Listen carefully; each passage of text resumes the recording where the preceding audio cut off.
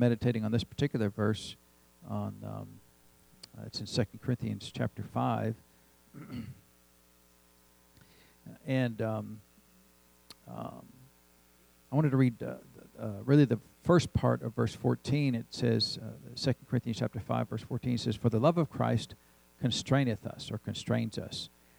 And I was just looking at this verse one time years ago, and first of all, where it says the love of Christ, that word love there is agape love. And so we know, according to Romans chapter 5, that when you get born again, that the love of God is shed abroad in your heart. So everywhere you go, you already have the love of God with you. And so sometimes people say, well, I can't love them, and things like that. That's not technically true if the love of God lives in your heart, which it does if you're a Christian. And so you have to choose to yield to that love. Amen? And so that's really the issue, is not that you can't love them. It's you haven't yielded to that love that's in your heart. But this particular verse says that the love of Christ constrains us. And, you immediately think of, well, constraining means God's tying you down, He's holding you back, right? Oh, if it wasn't for the love of God, I would say mean things to you, or, whatever we would do, right? But that's not really the connotation that it's talking about here when he says it constrains us, because God's not in the business of holding you back and putting you in bondage and tying you down and putting handcuffs on you. That's what we would do if we were the Lord, but thankfully we're not the Lord, right? And so that word constrains us means that if you go and look up the definition, it's talking about, anybody remember, I grew up on a farm. We had some farm animals and things, and we had, we didn't really use them because we only had like one cow, and you can only one cow at a time, but if you get a lot of cattle, you have what's called a cattle chute. Anybody know what a cattle chute is? Right, so you have a big cattle truck, and you're going to offload the cattle from the truck into like a cattle pen, and so you put a cattle chute that directs the cattle to go in the particular direction. Right, you don't want them wandering this way, or you want them to go from the truck into the cattle pen. Of course, now they don't know that they're going to be eaten someday. That's why they're getting in that direction there. You can't take this analogy too far, obviously, right? But the point of the cattle chute is to direct them into a certain path. It doesn't hold them, doesn't chain them up or tie them up. It's directing them to a specific destination. And that's what the love of God, when he constrains us, he's trying to direct us into a specific destination. And that's a lot different connotation that, well, he's holding me back, because if he didn't hold me back, I'd really tell you what I think about you. That's not what he's talking about. The love of God doesn't do that. The love of God's always saying, this is the path of blessing for you. This is the path of blessing for the people around you. That if you'll follow this path, that it's the best path that you can walk in. And if we could get it settled in our hearts that everything that God wants us to do is always for our best benefit and for the benefit of those around us. Amen. And so if we could be okay with that, a lot of times, well, I'm going to do what I want to do. Well, that's fine, but, we're all really dumb, right? None of us are smart enough to know how to get out of the rain if it wasn't for, people around us and the Lord.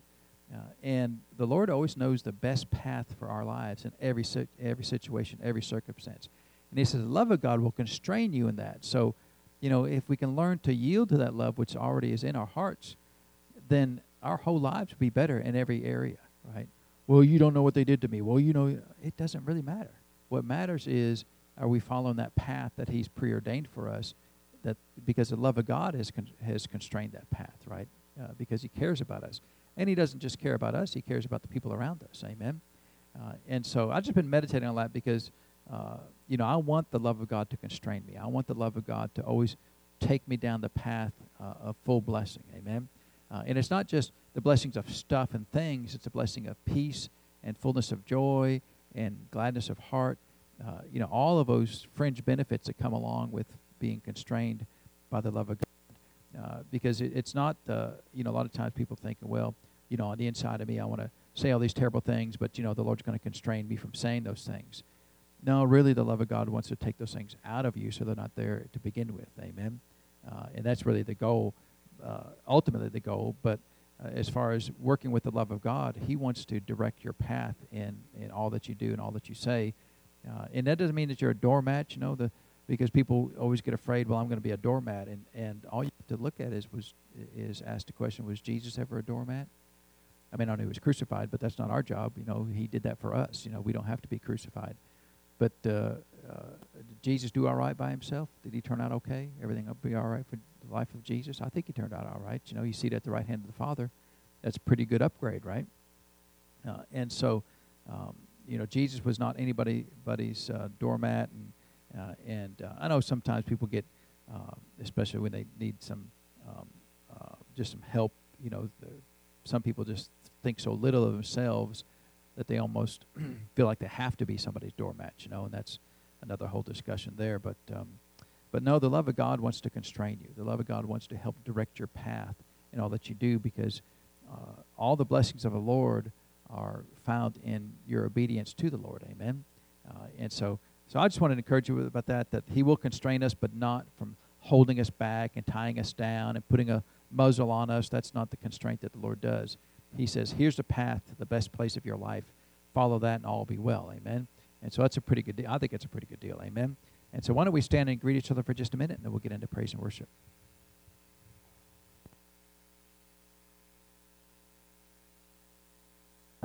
In His presence. The more that you spend time in the presence of the Lord, the more that you want to spend time in the presence of the Lord. And I think that's what happened to our friend Enoch. Back in the Old Testament, that it says that Enoch walked with God and he was not. It says, for God took him, but I think he just slipped over in the spirit realm, spent so much time with the Lord that he just didn't want to come back. And there's only two people in the Bible that never faced physical death. It was our friend Enoch and then Elijah. Those two were both taken up into heaven. And so that'd be okay to go that way, wouldn't it? Amen. Well, let's open our Bibles to the book of Matthew chapter 5. We'll get started there today. So we've been teaching on the Beatitudes, but we kind of been wallowing around talking about the heart. And I just think it's a good area to talk about, because he said here in verse 8, Matthew chapter 5, verse 8, blessed are the pure in heart, for they shall see God. So that's got to be a pretty important thing, right? If he said that if we will be pure in heart, we will see God, then that's got to be an important beatitude. Amen. It's got to be a blessing that would be to our advantage to figure out, well, how can we live that way?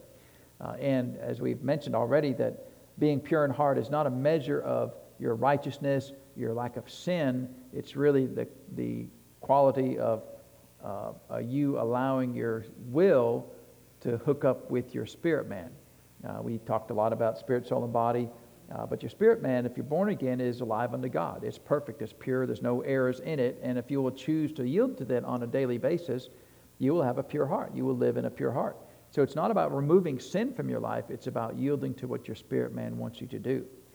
And that would be the ideal in our lives, that if we could do that, we would never have a sad day. We would never have a day where our emotions ran over us. We could live free from sickness and disease, free from the destruction of the earth, free from economic disasters. We can live a life that's what Jesus said, that thy will be done on earth as it is in heaven. That's what Jesus said in Matthew chapter 6, right? We're just there in chapter 5, but just over in chapter 6, Jesus said that we could have, that his will be done on earth as it is in heaven. Well, what is the will of heaven? What's heaven like? They got high inflation in heaven. You reckon lumber costs a gazillion dollars in heaven? It's all free in heaven, right? And so, of course, I know they don't really have lumber in heaven, but you know what I'm saying. And so, you reckon gas prices are high in heaven? No, there's no gas prices in heaven at all, right? So, but whatever heaven is like, that's what his desire is for us on this earth. Well, we can live that way. We don't have to trudge through life, right? And in fact, I was scrolling through the Facebook black hole that you get through there sometimes, and someone put a song. It's an old song from the 1700s. It's talking about, on Jordan's stormy banks I stand, right, and look with a wistful eye across my fair and happy land, something like that, blah, blah, blah. And it's a terrible song, because I'm not standing on the banks looking over at the promised land. The promised land is a type of life in the Holy Spirit. I'm living in the promised land right now. The problem, because how many giants are in heaven? How many enemies are in heaven? Well, the promised land can't be heaven then, because they were giants to destroy, and there was land to conquer and enemies to take care of. There's no enemies in heaven. So the promised land is not, it's not heaven. Standing here, wow, I wish I could have some blessings, but I guess I got to die before I get them. That's a terrible, isn't that terrible? Try selling that deal to anybody, right? I got a great deal for you. Oh, you get all these blessings. What do I got to get them? Well, you just got to die. You want to start today? Who wants that deal, right? You mean, so now, between now and my last breath, I get nothing? Nope, you get nothing. Well, you do. You get sickness and disease. You get poverty. You get a hard life. It's so hard being a Christian. That's what you get. But then you die, and you get, and it's okay. Well, can I just put it off till the day before I die then? I mean, who wants that deal? Nobody wants that deal. It's a bad deal, right? And so, now that's not what it is. The deal is days of heaven upon the earth. That's what Jesus said. Jesus said it multiple times. The Old Testament says it. New Testament says it. And it's not about stuff. It's about living a life of joy and peace on this earth. Amen? And yeah, there are things to deal with. It's not that we don't have things to deal with, but whatever things we have to deal with, we have the name of Jesus, the Word of God, the power of the Holy Spirit. We have everything we need to overcome and to be live as a victorious Christian in this earth. In fact, he said over in 1 John that this is the victory that overcometh the world, what? Even our faith. So if you can overcome the whole world, what's left to overcome? I mean, you've won, right? Me against the world, and you win. That's a pretty good deal, right? Then that's what the Bible says. But then, people don't know. They write songs like on Jordan's stormy banks I lie, whatever. It's so full of doubt and unbelief. I can't even say it. And I'm thankful I didn't grow up in church like that, which sang all those awful songs. For a long time, I couldn't even listen to Christian music, because so much Christian music is, Lord, I'm so bad. I've done you wrong, and I've been so unfaithful. But I know that you love me anyway, and but maybe you'll help me. And it's like nobody ever does any good in these Christian songs. Where's the Christian song? Lord, I love you every day.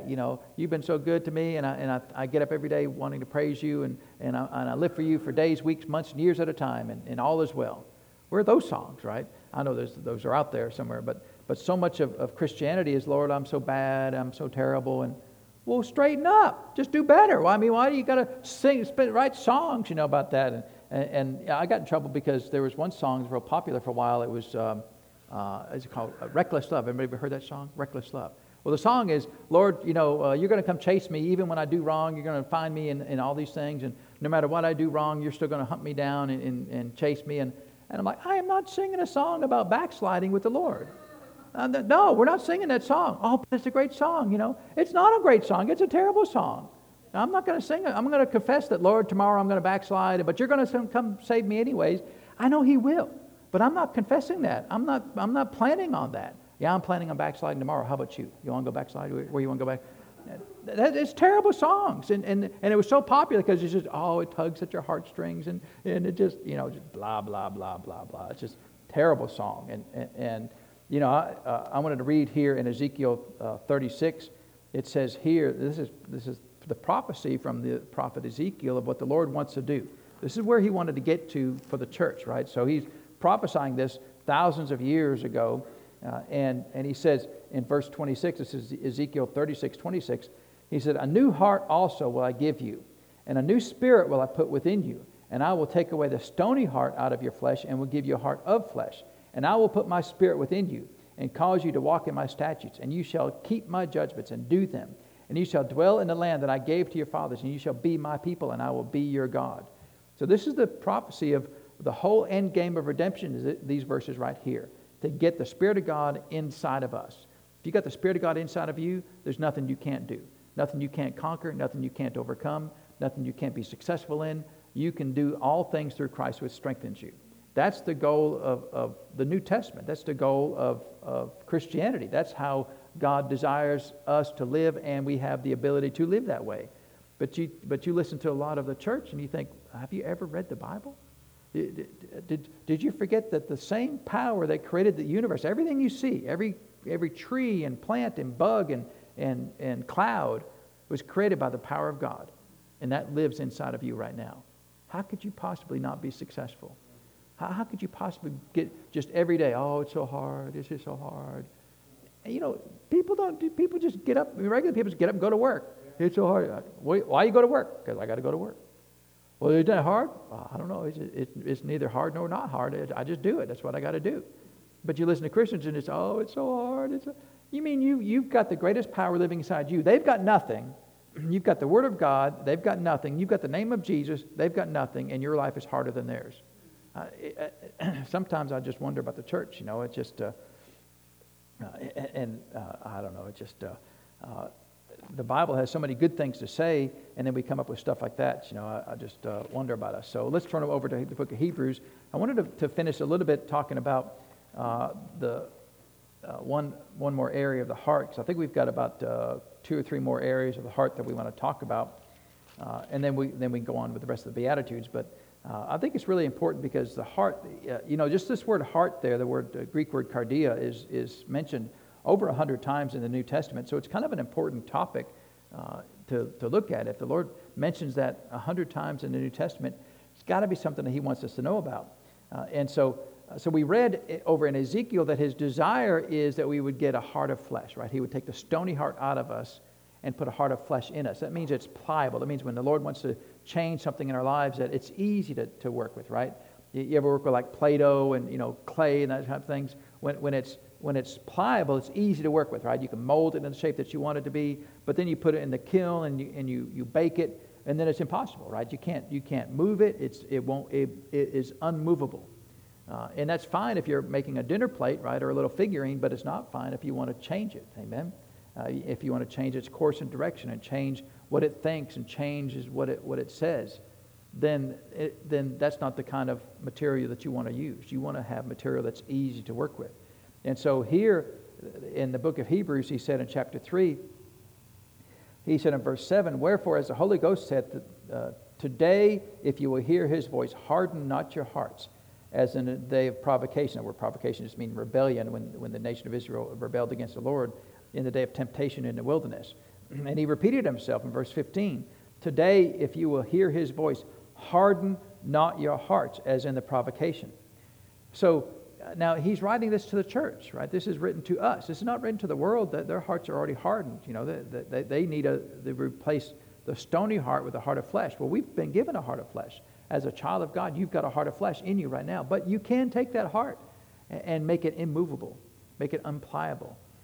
And I was thinking about, a lot of you know our dog Clark, right? He's like famous dog Clark, and he's a great dog. He's a good dog, but he's got kind of little man syndrome, right? He's short, he's got on the inside he's really big, but on the outside he's not really big, right? But he would never know that, right? And so, I mean, if you ever heard him bark, he was. We were having some work done at the house one time, and we put him up in the laundry room to stay away from the contractors. And when they came in, he started barking.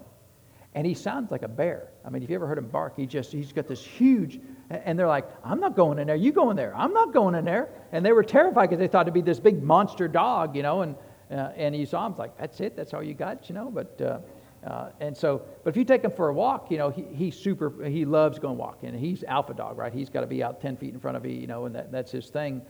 But then if it's hot outside, because he's a little black dog, right? So he gets a black fur and he gets real hot. When he's gone as far as he's going to go, he'll just stop. And when he plants those 4 feet down there, I mean, you can't move him. He's set in concrete. You can just tie a boat to him because he's an anchor. He will not move, right? And that's the way our hearts can get. As a Christian, our hearts have the ability, because we can choose how our heart operates. We can choose to just plant our feet and say, "No, I'm not doing it, Lord." And He'll be like, "Yeah, but you need to forgive him." "I'm not doing it." "But you need to be kind." "I'm not doing it." "Well, you need to stop that." "I'm not doing it." And the same thing, when Clark decides he ain't doing it, then we just let him there. We'll see you in a minute, Clark. We'll go on and finish our walk, and he'll wait till we come back. And then when we sees us heading home, he'll go with us. But when he's gone as far as he can go, that's it. And in church, sometimes we're the same way, right? When we go as far as we're willing to go, we're great until that moment, and that's it. And he said, "Don't do that. Don't." So if he says don't do that, you know what that means? You means you have a choice, right? And that's what I love about the Word of God, because I can't help it. if the Word of God is so, you can help it, right? Because he said, don't do this. That means you can choose not to do it or you can choose to do it. Amen? And so we need to make sure that our words are accurate when we say things. That if we say things like, well, I can't help it, that's not technically true. You don't want to help it. That's true, right? And that's okay. At least it's honest. It's wrong, but at least it's honest. To say I can't help it is dishonest, and you're trying to remove, it's an excuse, right? An excuse is just a lie wrapped up in a pretty bow. It's not true, but you're trying to remove guilt without repentance from you. Well, it's not my fault. It is your fault. If you choose to harden your heart, it's 100% your. Well, you don't know what they did to me. Well, that may be true, but you can still choose to harden your heart, or you can choose not to harden your heart. And see, the thing is, if you go to chapter 4, where it says,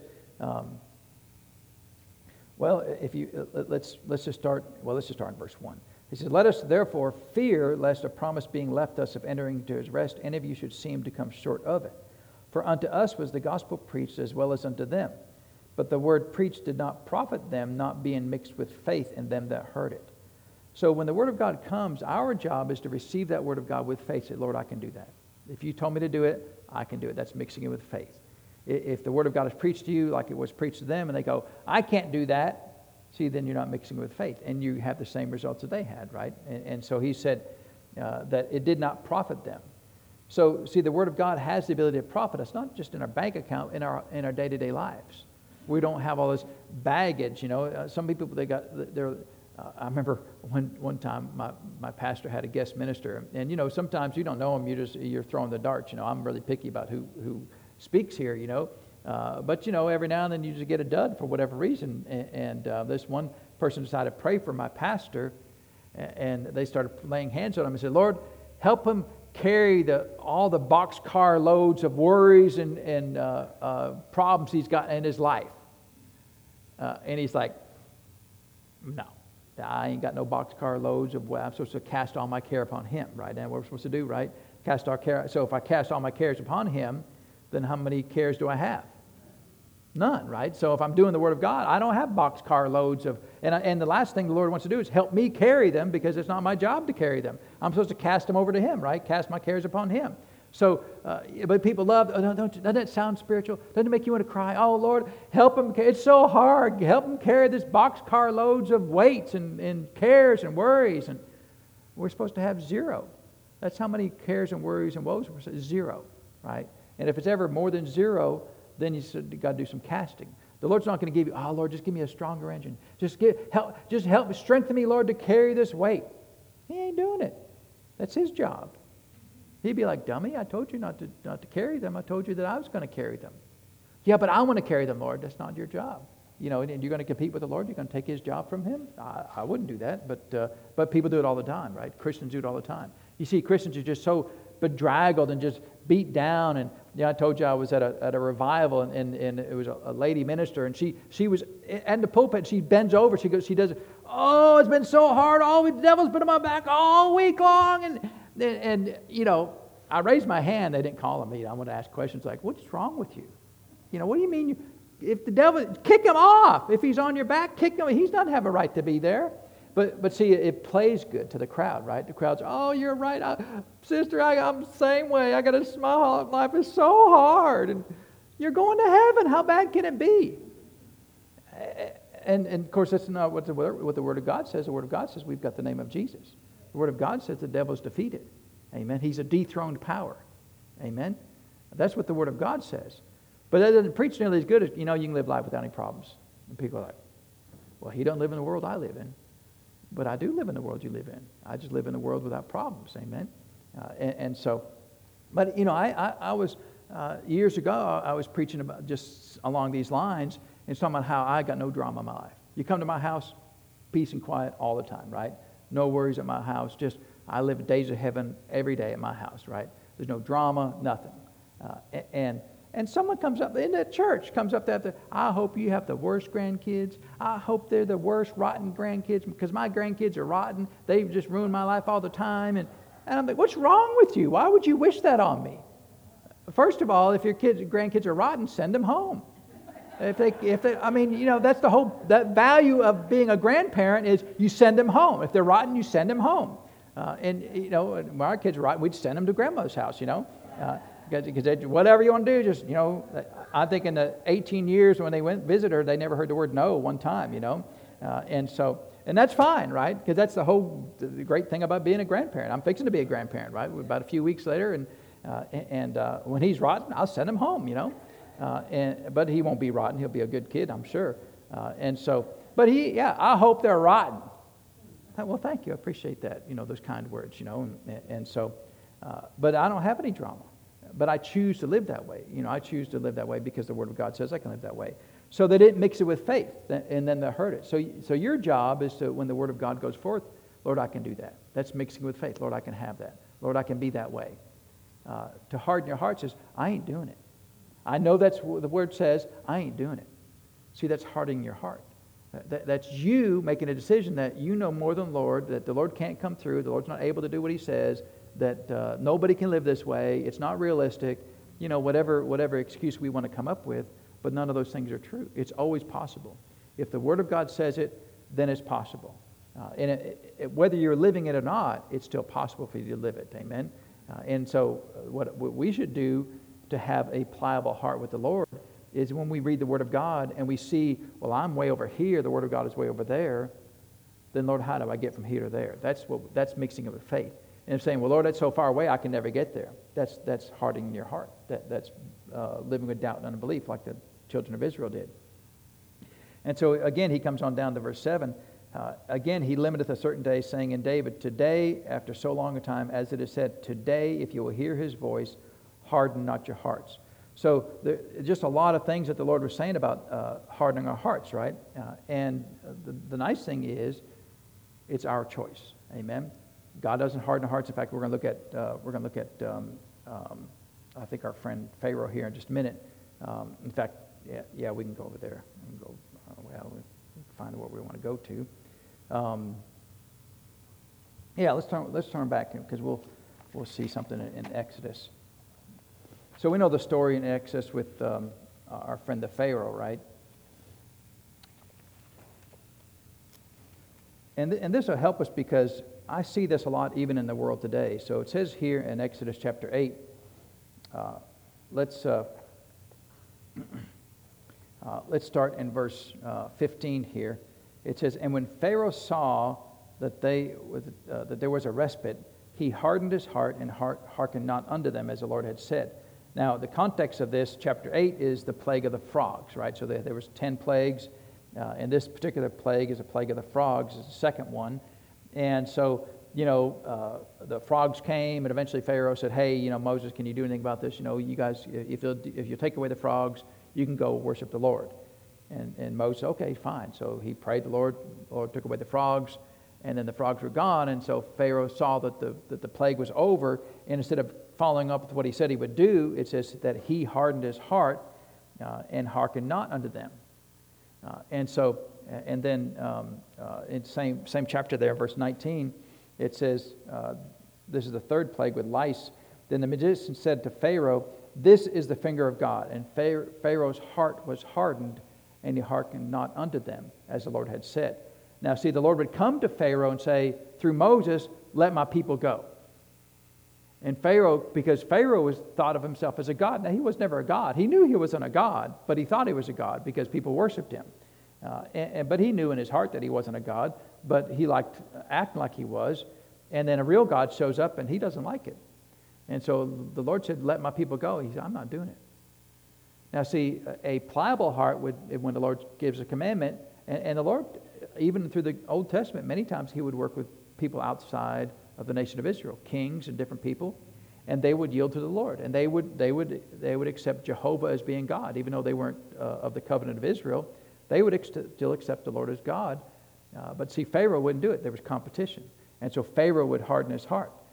And then again, down in verse 32, it says, and Pharaoh hardened his heart at this time also, neither would he let the people go. So again, the Lord kept coming to him, let my people go. And he would lie, basically say, oh yeah, if you get rid of this plague, I'll let them go. And then of course the Lord would do what he said. And you know, you reckon the Lord didn't know? You know, I thought he was going to do it this time, but I guess he didn't do it. No, a lot of times the Lord will work with you just whatever you say. Even though he knows you're lying, but he'll take what you say at face value and, well, then that's where we're going to go, right? And then you can see the fruit of that later on. And, I've learned a lot from that I generally go with what people say. And unless the Lord says, don't do that, but if people say certain things, hey, I'll be there Tuesday, okay. Even though I know, I put all my money in the world that they're not going to show up on Tuesday, but, if they say Tuesday, okay, that's fine, right? And I remember years ago, I let someone borrow some money, a family member borrow some money, and I got no loss, right? Because sometimes we make a law. Well, I don't lend people money. I don't lend family members money. Well, see, that in a sense, that's hardening your heart, because what are you going to do if the Lord says, lend them some money, right? I don't have I'm never going to lend them money, and I always lend them money. I mean, sometimes they've called and I said no. And like, what? You mean no? Yeah, what about no? What about no that you understand, right? No just means no. But I'm kind about it. But one time, brother asked to borrow some money. I let him borrow the money. And he said, I'll pay you back at a certain time. Okay, fine. Well, when the time came, I found out that they're in Disney World. Now look. And then he stopped calling me, right? Stopped answering his phone and went dark on me. And so, someone else in the family asked about it. And I said, well, it's a shame that, that he would cut off our relationship for this little bit of money. And then he called me up and, well, what do you want me to do? I just want you to do what you said you was going to do. You said you'd pay it back at this time, and you could have said, hey, would it be okay if instead of paying you back? Because I didn't need the money. But that's what he said that he was going to do. So, okay, then that's what I expect you to do, right? Nothing more, nothing less.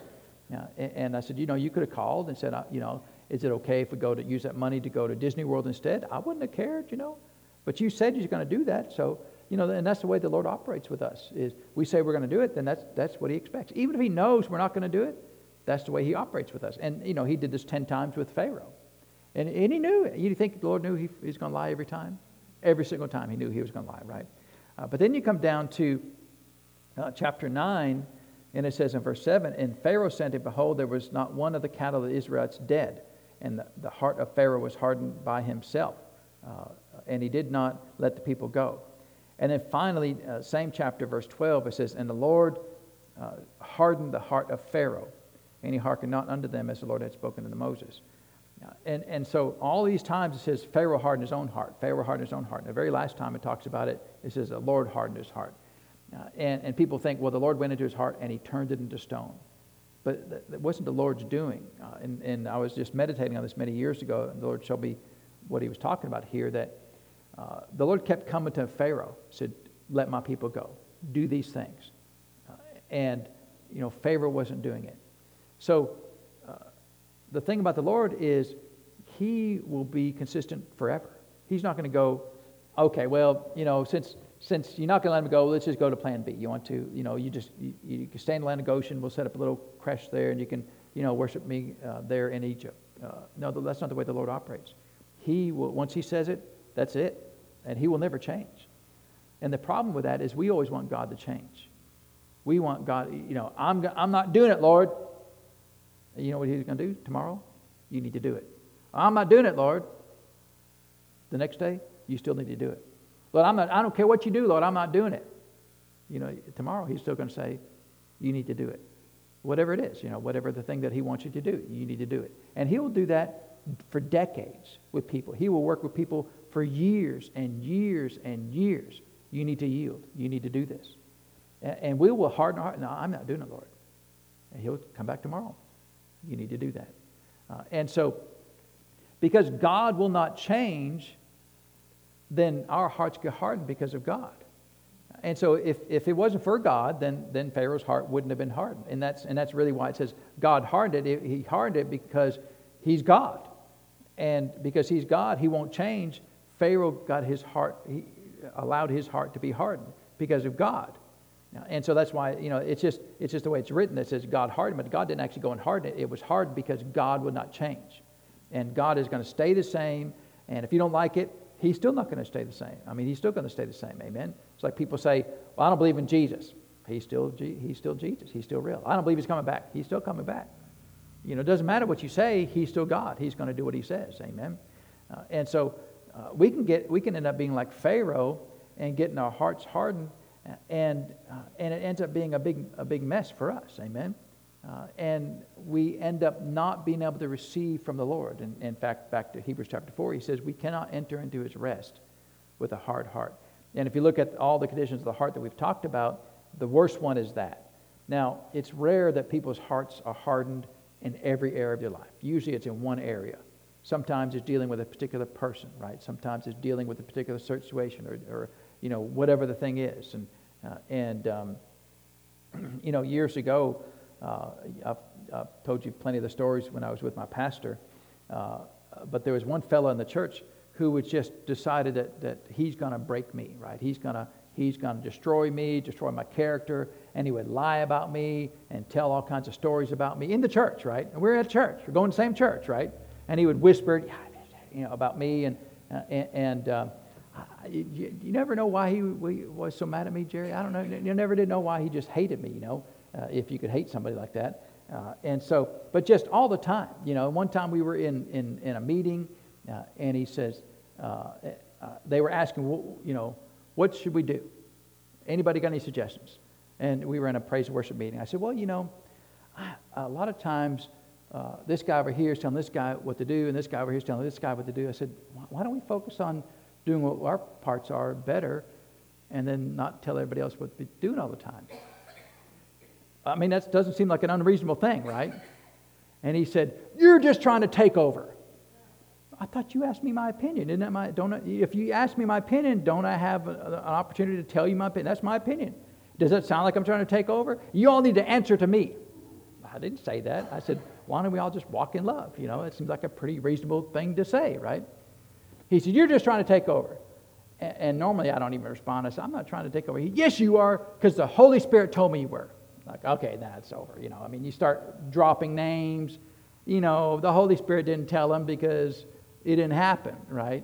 But I can't tell you how many. He's doing this in public, right? And everybody else is like, yeah, you're right. You're a horrible person, And so it's pig pile on Chip. And anybody ever played pig pile? We used to play pig pile growing up because I'm the youngest of 11, and it's the worst game in the world, right? Because we'd all be playing out in the yard, and somebody look and go, pig pile on Chip. And he literally just jump on you. That's the whole goal, just jump on you. And you're suffocating, right? And you got to start screaming and lying. I'm dying, right? You punctured my lung, and I can't breathe. And because they're just, and they won't get off. And so you just, you just try to survive as best you can growing up. But they would do this, and pig pile on me, and this went on for years. For years, this fella just whatever thorn got in his craw about me, he just couldn't stand my presence, and would just stuff like that all the time for years. And then, of course, a lot of things happened. My pastor died, and then a lot of people ended up leaving the church, and he ended up leaving the church, and this was years after that. And in fact, one time just before my pastor died, he had lunch. He took me out to lunch. He said, I just want to apologize if I've ever done anything to you. I'm thinking, what do you mean if? Would you like a list? I mean, it's just like a scroll. It'd be like a database, all the dozens of times, right? Publicly, just being so cruel and rude and unkind towards me, if I've ever done anything to you. And then, so that wasn't bad enough. He said, I was just doing what I was told. Oh, well, then it's okay. God won't judge you if you just do what you're told, right? I mean, no matter what's wrong, if they tell you to rob a bank, the judge will let you off too, right? But judge, I didn't want to rob the bank. The guy told me to rob the bank. And the judge would be, no problem, you're off. You think you get off the hook for that? No, you don't get off the hook for that. You just doing what you're told? Oh, yeah, no problem. All right. Unless you got mental problems. I know that's a different discussion, but, and maybe this guy had mental problems, I don't know. But he said, I was just doing what I was told. You'll always be judged for everything you do, regardless of why you did it. Amen? I mean, it's a real thing. It's not just, well, the Lord's going, oh, okay, it's okay. It's not okay. Right is right and wrong is wrong. Doesn't matter what the motivation was, why you did it, when you did it, how long you did it. It's still right and wrong. Amen? And so, but then years later, see, now some people, I don't like being around. I don't like being around pride. I don't like being around Pharisees. I don't like being around super religious people. It's not that I'm in unforgiveness towards them.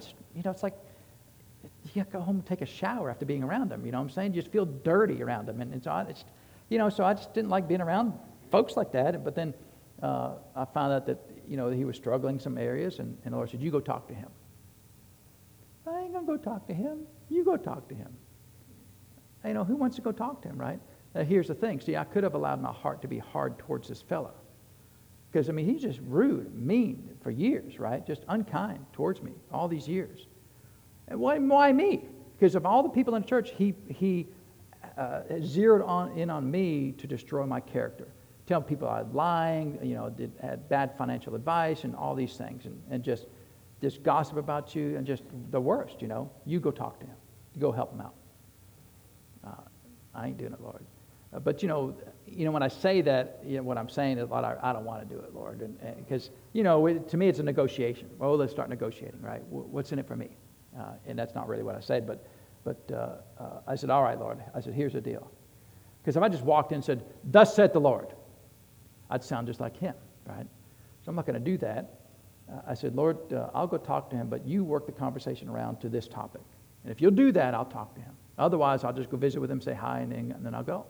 And you work it, because we're in this together. Amen. It's not just about me. It's about, because he wants to help him. The Lord wants to help this fella. And so if the Lord wants to help him, well, then okay, then we'll help him. So the point of it is, I could have had a hard heart. Well, I ain't never talking to him again. But see, if the Lord needs you to, then who am I to say no to the Lord, to the great God in heaven? Amen. He's done so much for me. Why would I? To the very person that has been the thorn in my side for years, you go talk to him.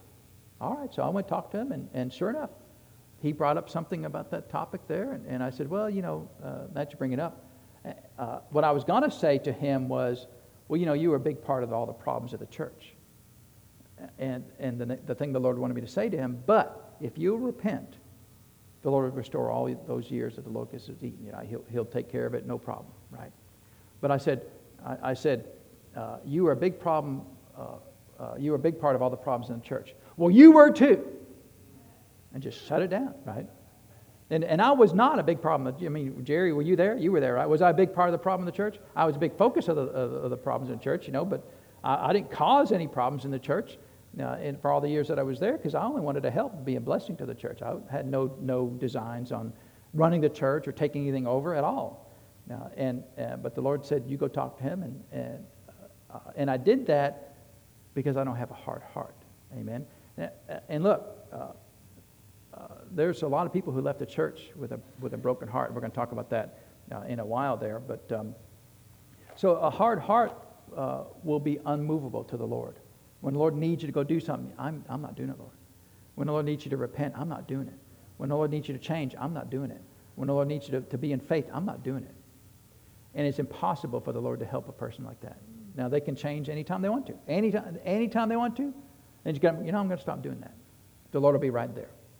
So it's not like it's impossible to overcome. It's just a decision, because a hard heart is just a decision. It's a decision that no matter what is said, I am not changing. No matter what is done, I am not changing. No matter how much they repent, I will refuse to change. Well, see, that's a hard heart. The way that I'm going to live is, Lord, I'm just going to leave it all alone, and I'm just going to do what you want me to do. See, that's a pure heart, because I'm just going to do, if your Spirit says to do this, then I'm going to do it. If your Spirit says to go talk to the very person who's caused me more grief in my life than anybody else, then I'll go do it. And I don't want to go do it. It's not like, oh, please, Lord, let me go talk to him. That prayer never entered my mouth. Right? Never, right? I had no desire to do it, because some people just don't want to be around. I don't like being around drama. I don't like being around people who gossip and whisper and lie about people. I don't like being around that. I don't like people who tell dirty jokes. He would tell dirty jokes all the time at church. You think you're better than anybody else. They said that to me. Well, you think I'm better than you because I won't tell a dirty joke? I'm not talking about, the pig fell in a mud puddle. I'm talking about, jokes that you ought to tell your mama, and those kind of really jokes like that, right? And I'm not doing that. Well, you just think you're better. What's that even mean? It's got nothing to do with that. I just don't want lightning to strike, amen? And so let's turn over to Matthew, or to Mark here. And so, the thing about the heart here is, if you've got a hard heart, this is not just for, that's just for super unspiritual people. Us spiritual people never deal with things like that, right? Because we're so perfect and so good, we never deal with hard hearts, right? It's only for the bad people, right? And we love to segregate ourselves into saying, well, I'm really good, and all that matters is I'm better than you, right? And so we have to make sure that we don't fall into that trap. But here in Mark chapter 16, so Mark chapter 16 is right after the resurrection of Jesus, right? So he went to the cross, died, and was resurrected from the dead. And it says here on verse 9, now when Jesus was risen early the first day of the week, he appeared first to Mary Magdalene, out of whom he had cast 7 devils. And I just love that, right? Don't you love that? Of all the people, you think Jesus did anything by accident? All the people he could appear to, he appeared to a woman. That makes all the super sexist men in the world so mad. You go, how dare he appear to a woman first? Because he could have appeared to anybody, right? I mean, it's not like he just showed up. Oh wow, I didn't know you were going to be here. He knew everything, right? He planned it from before the foundation of the world. I'm going to be raised from the dead. I'm going to go find Mary first. Not his mother Mary, Mary Magdalene. Some of the people thought was a terrible person because she had 7 devils cast out of her, right? And so what did she do when she saw Jesus? She went and told them that had been with them, and they mourned and wept. So she was the very first person to preach the resurrection of the Lord Jesus, a woman. Isn't that embarrassing, right, that Jesus would use a woman instead of a man to do these things? I mean, what's wrong with Jesus, right? I can't believe he would do that. And there's so many wars fought in the church about women preachers, and yet the very first preacher of the New Testament gospel was a woman. A woman who had devils cast out of her, no less, right? Not an upstanding, fine, religious woman of good character and great name and background. No, a woman who had 7 devils cast out. What devils do you reckon they were? They probably weren't good ones, right? And so it says in verse 11, and they, this is the apostles, right? The great spiritual men apostles, the 12 well, actually 11 now because we lost one of them along the way, but we're still at 11 apostles. So she's talking to 11 apostles, and when they heard that he was alive and had been seen of her, they believed not. Well, they didn't believe her. How many problems have men got into by not believing the women, right? They believed her not. Why? Oh, it's you. There's no way he'd appear to you, right? And so it says in verse 12, after that he appeared in another form unto 2 of them, right? If you go to the book of Luke, that's on the road to Emmaus, and there was the 2 disciples there, and they were talking and spent a long time talking to Jesus. And so the second group of people he appeared to still wasn't the apostles. There's some 2 guys, right? Just 2 random people, not the apostles, not disciples. You know, they knew of Jesus, but it wasn't like the close inner circle of Jesus. It was just, let's go appear to those 2. Well, who are they? There's nobody. Okay, that's who I want to appear to. Let's go talk to them next. And so that's what he did. He went and appeared to a second group of people, still not the apostles. And it says in verse 13, and they went and told it unto the residue, again, the 11 spiritual apostles, neither believed they them. So now Jesus is smart because he'll set you up. I mean, he will spend days and months and years sometimes setting us up to help us out. So he's trying to set up these apostles to help them out. Because, see, they're thinking, you know, how many times they say, Lord, remember me when you come into your kingdom? Can I sit at your right hand when you come into the kingdom? Right? Can I be somebody special when you come into your kingdom? And they're all thinking, Jesus is going to come back, take over the world, and we're going to be, number 2 in the world. And their whole thoughts were just, I'm so important. I'm so awesome, so wonderful. Jesus loves me, and he doesn't love you. And they were kind of had this whole attitude about him.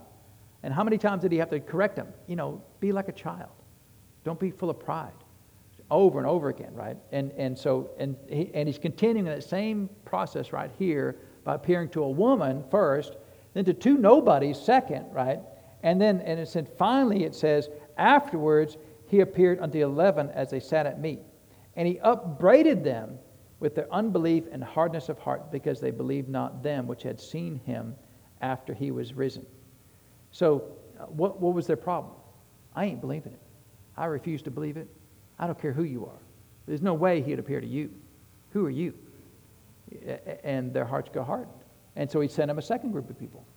Hey, we saw Jesus. There's no way he'd appear to you first. He'd have to appear to me first. I'm so important. And you got to be careful. You start thinking you're all that, he will send some woman to you, right? He will send, just like that fella that I tried to help, he will send the very person to you that you were so mean to all those years. Now, and you think is so below you, he's going to send that very person to you. And that's what he did. He sent me to that person, right? And that person was so hardened in their heart towards me, and I had never done nothing to them ever. So he upbraided. Now, upbraid is a strong word, right? If you go to James chapter 1, I mean, it just basically whoops you upside the head, right? I mean, he didn't put sickness and disease on him. He didn't break a leg, but he did excoriate him with his words. How dare you not listen to one of my children, to one of my servants?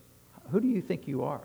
Those words, no doubt, were strong, because the word upbraid is a very strong word, a very strong rebuke to the great apostles, right?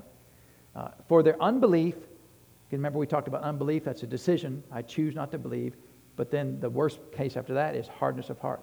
I don't care who you send, Lord. I'm not believing anybody. Now you've set yourself in concrete, and you will not change. And he upbraided them. The great apostles, right? Peter and James and John, right? I mean, all these great apostles, and Matthias, Bartholomew, right? I mean, what's Bartholomew done lately? I don't know, but Thaddeus, right? All these guys, and he upbraided them. And if you get to be all spiritual, and you harden your heart, he will upbraid you as well. Now, he'll do it with his words. He won't do it with sickness and disease and poverty and lack and destruction and all that. But he will come to you and say, what's wrong with you? Why are you doing that? He will get if you allow him to, right? Now, there was still apparently a sliver enough of faith in their hearts to listen to him, because oftentimes when people harden their hearts, he can't. It may be decades before he can help them. Now, every day he tries to, but if there's not a window of opportunity, he may not be able to squeeze in there for a long time. But if he can, he will, because he cares about us. Amen. And so now here's the thing, and I want to say this, and then we'll go. This is in Mark 16, right? To be upbraided from the Lord is about as strong a rebuke as you can possibly get. Amen? I mean, I can't imagine being upbraided like this for my unbelief. How you're so full of... Now, of course, other times he said, how is it that you have no faith? That's pretty tough, right? Because sometimes you'd say, how is it, oh, you have little faith. But one time he said, how is it you have no faith? That's tough. But then he said here, he upbraided them because of their unbelief and hardness of heart. So they'd settled themselves that there's no way God would appear to anybody other than me. And he dealt with it. He rebuked them, and apparently they repented. And immediately, verse 15, he says, unto them, go you into all the world and preach the gospel. And verse 15 through 18 is the Great Commission, right? But the point is, the Lord didn't kick them to the curb. When they did wrong, he dealt with it, and he moved on. And he dealt with it in a strong way, but he still moved on. And that should bode well for us. One thing, when my kids were younger, the Lord rebuked me about one of my kids because they'd done something wrong. I'm sure it was some horrible thing. They probably ate too long or whatever. I don't know what they did. And I went and disciplined him, but I was still mad after I disciplined him. And the Lord rebuked me. He said, if you're still mad after you've disciplined him, he said, you're wrong. Well, no, Lord, I'm not wrong. Do you see what they did? It's them, not me. You ever done that? It's them, not me. He said, if you're still mad after you've disciplined him, he said, you're wrong. And he reminded me of this story right here. Did he discipline him? Did he upbraid them? Did he correct them or rebuke them? And then immediately he said, now go into all the world. Use my name, cast out devils, raise the dead, whatever you got to do, do all these wonderful things. And so the Lord doesn't hold grudges against us. Now, we'll hold grudges till forever, right? You do me wrong, man, you're on the list. But, you can go say, hey, what you did was wrong. And then move on. Amen. If the Lord can do that with the very people here that showed the worst example of being a Christian that they can be, right? Not believing anybody. Why? Why don't you believe them? Because I'm more special than you are. That's why they didn't believe him. That's terrible, right? These are terrible things that they're doing. And yet, he rebuked them, and then he moved on. Amen. So apparently, you can get past having a hard heart. Amen. And it's just a choice. It's just the Lord will show you your heart is unmovable in this area. And in that moment when you see it, because you don't see it, you don't see it, but he'll show you. But when he shows you that your heart is wrong in this area, your best response is, yes, sir. I'll be glad to change, right? If the disciples can change, I can change, right? Because there's blessings in changing.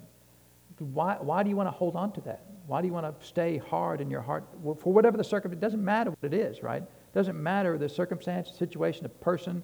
It doesn't matter. Why would you want to hold on to that? If the Lord wants you to get rid of that, why would you want to hold on to that? Well, you don't know what they did. But you're not punishing them. They don't care. And that's the worst thing is they were unkind to you, and they don't care. That fellow, all those years, he didn't care. Yeah, I mean, just so mean and rude as a Christian, right? Same church for years. He didn't care. He still doesn't care. And that's fine, right? I'm not mad at him or anything. I've moved on, but I'm not going to have a hard heart towards him because it's not helping me to have a hard heart. If I have a hard heart, then I can't enter into rest. I can't mix the Word of God with faith. Amen. And so it's a lose-lose situation for me. Amen. And I'll cast that care on the Lord. Lord, you deal with it however you want to. If you want to give them mercy, praise God, give them mercy, right? If you want to upbraid them for their unbelief, whatever, none of my business, Lord. You do whatever you want to. Amen. And it will be okay. So we'll finish up talking about that. Well, we won't do it next week because we've got the guest minister. But these are areas, these are things written to the church. And we in the church have this capacity, unfortunately, to be this way. And it's a terrible thing for us to be this way for us. And also, it limits our ability to be a blessing to those around us. Amen. But it's okay. We can overcome it. Amen. But if the Lord talked that much about this aspect of the condition of our heart, seems like we need to learn about that. Amen. And so a couple more things we'll talk about that. And because the last area of the heart we want to talk about before we get into the final discussion of the pure heart is a broken heart, because Jesus talked about it. So we want to talk about what does it mean to have a broken heart, and can you overcome it? And so we'll look at that. We won't go into all the details there are about that, but I think it'd be helpful to look at that because I see so many people in the church that are that way. They have broken hearts, and they don't know how to change and overcome that. Amen. And it's like anything. It's actually pretty easy. People tell me all the time, I'm working on it. No, you're not working on it. Yeah, you ain't working on it. Because you can do it anytime you want to, right? Well, how long have you been working on it? 16 years. Yeah, you sure ain't working on it, I mean, if it's 16 minutes, I'll let you go, right? But if it's 16 years, you ain't working on it. You ain't doing nothing about it. And I'm not being mean about it, but faith works, amen? If you choose to work on it, it'll work. It'll change. It'll be over with in minutes and maybe days. We'll give you a few days, but if you're working on it a year, you ain't working on it. And so I'm not mad at nobody. Well, you don't understand. Well, let's compare stories if you want to, right? Let's have a contest. You want to about who's had a harder life? It doesn't matter. I've not had a hard life. I've had a wonderful life. Amen. So let's pray, and we're going to receive communion here in just a minute. So we'll pray and thank the Lord for His Word, and then we'll receive communion. So, Father, we thank you for your blessings, and Father, we thank you that you desired more than anything from centuries ago that you would put a heart of flesh in our lives, Father, that we can live our lives that are pliable and easy to be changed and molded into the people that you want us to become. And Father, we choose to live that way. We choose to live a life that you can change us in whatever fashion you desire, mold us into the people that you desire us to be, Father, because it's always good. It's always a blessing. And whatever you desire for us, Father, it's always a blessing. It's never hard against us. You don't have no desire to be unkind towards us. Father, you desire only goodness for us. And so, Father, we choose to live that way. And as you show us areas in our lives where we've not used faith and applied faith to your word and allowed ourselves to have a hard heart, Father, I ask you to help us to see that, to see any area where we've gotten our hearts hardened towards people around us or circumstances or places or whatever the thing may be, Father, you'll show us. And as you show us, you also empower us to change and to break up that heart, that stony heart, Father, and go back to having a heart of flesh, as you said and promised in your word. And so, Father, we thank you for that. And for all of these things, Lord, we give you the praise and the honor, and we thank you for them in Jesus' name. Amen. Well, praise God. We got time to receive communion real quick. I think you got to be anywhere. The Baptists already beat us to the restaurant, so, it'll be all right. Amen. I think, there's 2 more Mexican restaurants opening up in town. So, that's like 87 now. So, I mean, that's awesome, right? Oh, and did you see the police were there for the KFC opening up?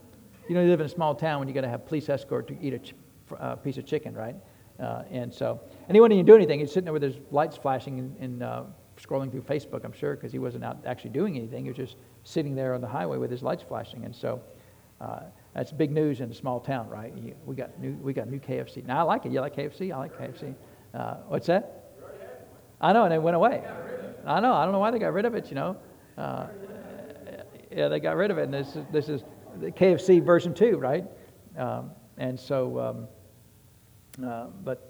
anyway, we live in it's always interesting to live in a small town. You know what things are important to us. But now I know when they opened up a Chick-fil-A where I used to live, and you thought it was the second coming of Lord Jesus. It was just lined up for, like a mile down the road. I like Chick-fil-A, but it's just chicken, right? It's pretty good, but it's not that good. I don't know anything that's good that's worth waiting that long for it, But so we'll see. We'll go out to eat here in a minute. We'll see if they're still got the police escort over there, So anyway, all is well, right? I don't know, is anything else opening up anytime soon? I haven't heard anything, but so they did take away the Steak and Shake. I was a little sad about that, but it's time to eat. That's why I keep thinking about food there. So, all right. Well, of course, we know as Jared finishes up handing out the communion to everybody. There's the two components to communion, right? There's the bread and the juice, and we know, according to what Jesus said in the Gospels, that the bread represents his body and the juice represents his blood. And he specifically said that the bread represents his body that was broken for us. So he was specifically talking about the harm that he received in his body for our benefit. Amen? So it wasn't just the fact that he had a body and that it walked around the earth. It was that the body suffered on our behalf. And that suffering that it was received on our behalf was the stripes, and all the pain and torture that he endured from the time that he was arrested in the garden until the time he went to the cross and died. But it was really talking about all that abuse that he took physically. In fact, the Old Testament says that he was marred more than any other man. And you think about all the centuries of pent-up anger that the devil had against Jesus specifically, and now he gets to torture Jesus in a physical flesh. And so it wasn't just the Romans and the Jews that were torturing him, it was all the devils that had all this desire to harm him. And finally, after all these years, you remember how many times they tried to stone him or throw them over a cliff, and he would just walk through the midst of them. And suddenly, they could lay a finger on him. And they think, we've got one window here, boys. We've got one shot. And they took it.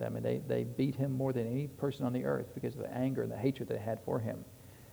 But he did that by choice, right? He wasn't a victim. He did it because he knew that if he paid the price as a just servant of God for an unjust world, that he could take the pain and agony on our behalf so that we don't have to live in pain and agony. Amen? And so the whole aspect of divine healing that we talk about a lot. Of course, we have a healing class on Sunday afternoons, but the whole point of that is that it was a substitution. Jesus substituted his physical body and the pain and agony so that we can have a physical body that's free from pain and agony, just like he chose to give up his life so that we could have a life with the Lord. And of course, he got his life back, I know, but and he also got his body back. But he substituted on our behalf. Everything that he didn't want us to take, he took. And if we will mix that word by faith, we can live that way. Amen? And so let's thank the Lord for today's communion. So, Father, we do thank you for the great blessing of you choosing to come to earth in a physical body. Nobody made you do it. You did it by choice because you knew that at some point you would allow other people to harm you and inflict pain and agony upon you so that you can relieve us from pain and agony. And so, Father, we thank you for the amount of kindness and love that it would take to do that. Father, is just, we can't comprehend it, Father. It's beyond our imagination that you would do that just for us. And so we thank you for that, Father. And if you did that for us, then it's a small thing for us to believe it by faith and live in divine health. And so, Lord, we thank you for doing that so we can live all of our days on this earth free from sickness and disease. And we give you the praise and the honor for it, Lord, in Jesus' name. Amen. And Father, for the juice that represents your blood, Father, there's not a more precious substance in all the universe than the blood of Jesus. it was enough, Father, in the amount that came from him on the cross to pay for all the sins of the world. And not just pay for the sins, Father, but also to wash us clean from the guilt of the sins. And so, Father, because of that blood, we get to stand before you clean today. Not because we're perfect, and not because we have lived the lives without any failings or sins of any kind, but because you chose to wash us and to pay for those sins by your blood. And so, Father, we stand with all boldness before you, before the throne of grace, thanking you that we stand clean before you because of the work of the Lord Jesus and his blood. And we give you the praise and the honor for that, Father, in Jesus' name.